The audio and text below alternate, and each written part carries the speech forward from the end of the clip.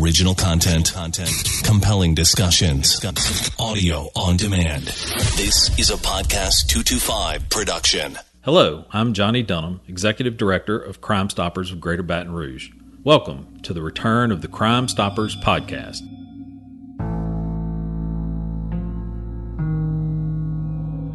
It was an otherwise quiet Wednesday night in 2007 in South Louisiana. A leisurely stroll outside to the vending machine ends in tragedy.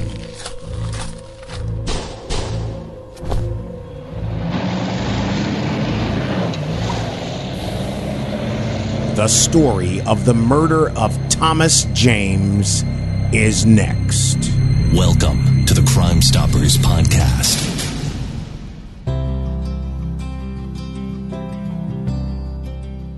Irwinville, Louisiana is a small rural community tucked away in South Louisiana. Here, Brianna Smith with the West Side Journal talks about this small Louisiana community that many may not have heard of. Irwinville is the most rural and small town part of West Baton Rouge, which is, in terms of land size, the smallest parish in Louisiana. So it's very small town, very close-knit community, rural, lots of sugar cane, lots of old homes along the river. It is not uncommon in Louisiana to find communities that are close-knit, where neighbors actually know neighbors. The town of Irwinville is very small and it's a close-knit community. Lots of farming going on, people that have been there for generations and have known each other and their families for generations. As close-knit as the community may be, on this night, in 2007, the tranquility of a small Louisiana community was interrupted by violence. Lead investigator Major Brian Doucette recalls the night Thomas James was murdered. It was a Wednesday, March 28, 2007. I was the detective on call. I received a call about 11:50 that night of a shooting at Horner's grocery store on Section Road. Horner's is popular to area residents as it serves as a one-stop shop to get many of the things that you may need for home on the way home. It's a small grocery store out in Irwinville. It's one of those where you go where you stop in to pick up the few things that you miss. On this late Wednesday evening in March of 2007, Major Doucette would be alerted to violence only minutes away. So I left, and I lived maybe 10 minutes from it, so my response was pretty quick. When I got there, they told me that we did have a murder, that there was somebody that was deceased. When I pulled up, there was a blue Buick, which was Thomas's car, in front of the Coke machines. And his body was actually found around the side of the building, on the east side of the building. Over the next several minutes, Major Doucette began to ascertain what might have happened on this night in Irwinville. When we started looking at the parking lot, seeing what we had, finding shell casings, it was apparent that he ran in front of the building because there was bullet holes in the front of the building. And shell casings that spanned all from the front of the building all the way around to the side of the building. But what do all of these details reveal? The amount of shell casings that was there, we knew there's two shooters. There's at least two people that's responsible for this. We were able interviewing neighbors because there's houses on both sides of this. One of the neighbors witnessed a little dark-colored car. She didn't know if it was two-door or four-door. When she heard the shots inside of her house, she walked out and seen this car leaving out from behind Thomas's car. So it's definitely involved. As the night goes on and the investigation continues, more witnesses begin to speak up. Another witness that was next door that also called. Their house was actually struck by some of the rounds. And it was apparent, I guess, when Thomas was running, and when they were shooting at him, they were also hitting these people's house. As neighbors poured out of their homes in the aftermath of all of the gunfire, some of them make a horrifying discovery. They came out after the shooting and actually observed Thomas laying there, and they called 911. But how did the details of this night unfold? Major Doucette attempts to reconstruct what happened in the final moments of Thomas's life. What we believed happened was Thomas was coming back from visiting somebody. We knew he liked soft drinks. These soft drink machines, it's not uncommon. When I worked patrol there to pass and have somebody there, just getting a Coke or whatever, because, it's in the country. It's the vending machine in the country, And what we believed was he had pulled in there to get him something to drink, and whoever did it either saw him there, saw the opportunity, or had been following him, and pulled in when he was at the vending machines, and that's when the shooting started. Almost immediately in the moments after Thomas was shot, the process of investigation begins, and every detail is paid attention to. Seeing the size of the crime scene and how it stretched with, all of these shell casings, I called another detective out to help out with it also. And we also contacted State Police Crime Lab, which they actually sent a couple of people out to process the scene. Usually if a scene's real big, we'll leave it to State Police Crime Lab to process it. That's their expertise. The amount of shell casings was a lot.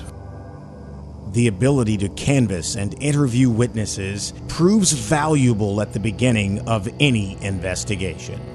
I spoke to one of the witnesses on one side. We had, because there was, like I said, houses on both sides of this little small business. And so me and the other detective, we split up. We, did our interviews trying to locate other witnesses. And we, canvassed the area, seeing if anybody's seen anything. Inevitably, in a case like this, things become more intense and more somber when family is made aware.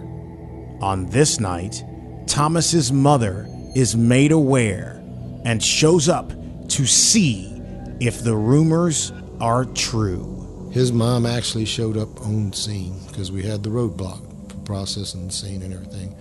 And I told her then, I'm going to come talk to you at your house. So Thomas's mother returns home and awaits the news no parent wants to hear.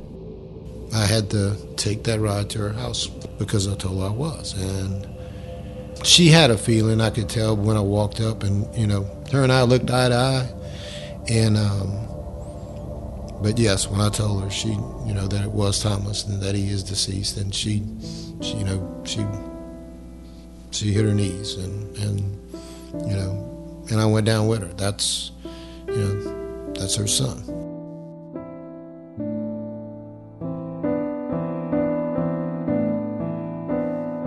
My son, Thomas James, was everything to me. He took care of just majority of the bills that I took care of. He was a sweet, loving child. He would do anything for anybody. And for someone to just literally take his life and take him away from, especially me. The love of a mother can never be measured.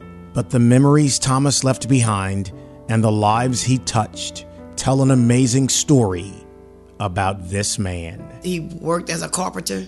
Even at his funeral, his carpenter, the maid that he worked for, came and talked, and the man was so emotional because he had such a great worker that he said after a year, he could have turned him loose by himself and had trust in him like that. I'm not with my son 24/7. I'm not going to say he's perfect because there's no perfect man but our God.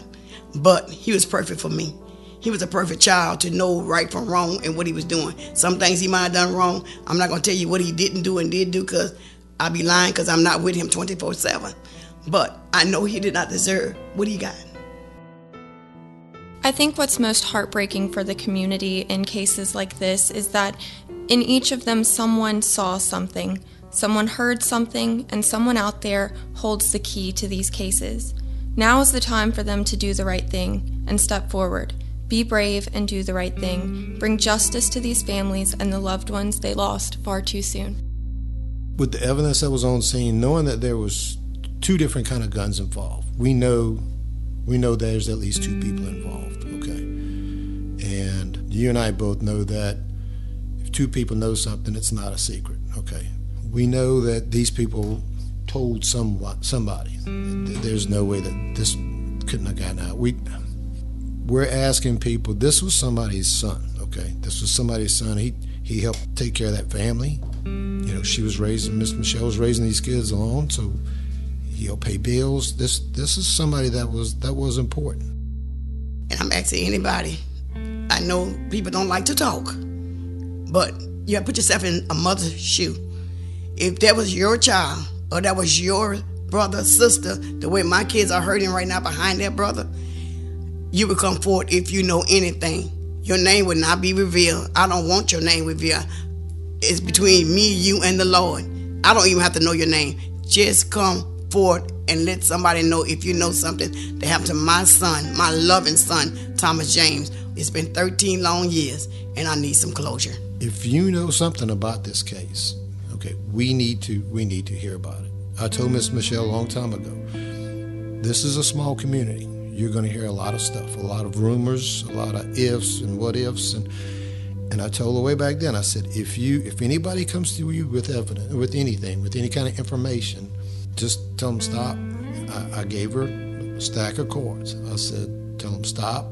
Look, don't tell me, tell this guy right here. He's the one that needs to hear it. And I need to hear that. I need that phone call with information, because I know that people out there, they know who did this. This was not a random out-of-state shooter, pull in, shoot, and leave. No, this was, they went after Thomas for a reason. And I know there's a number of people that know who did it. Sergeant Don Coppola with Crime Stoppers is here to tell you how you can help get justice for Thomas. It's been 13 years that Thomas James has not returned home. Not only was he a son, he was a provider. Anyone with any information, pick up the phone, call Crime Stoppers, 344-STOP, 344-7867.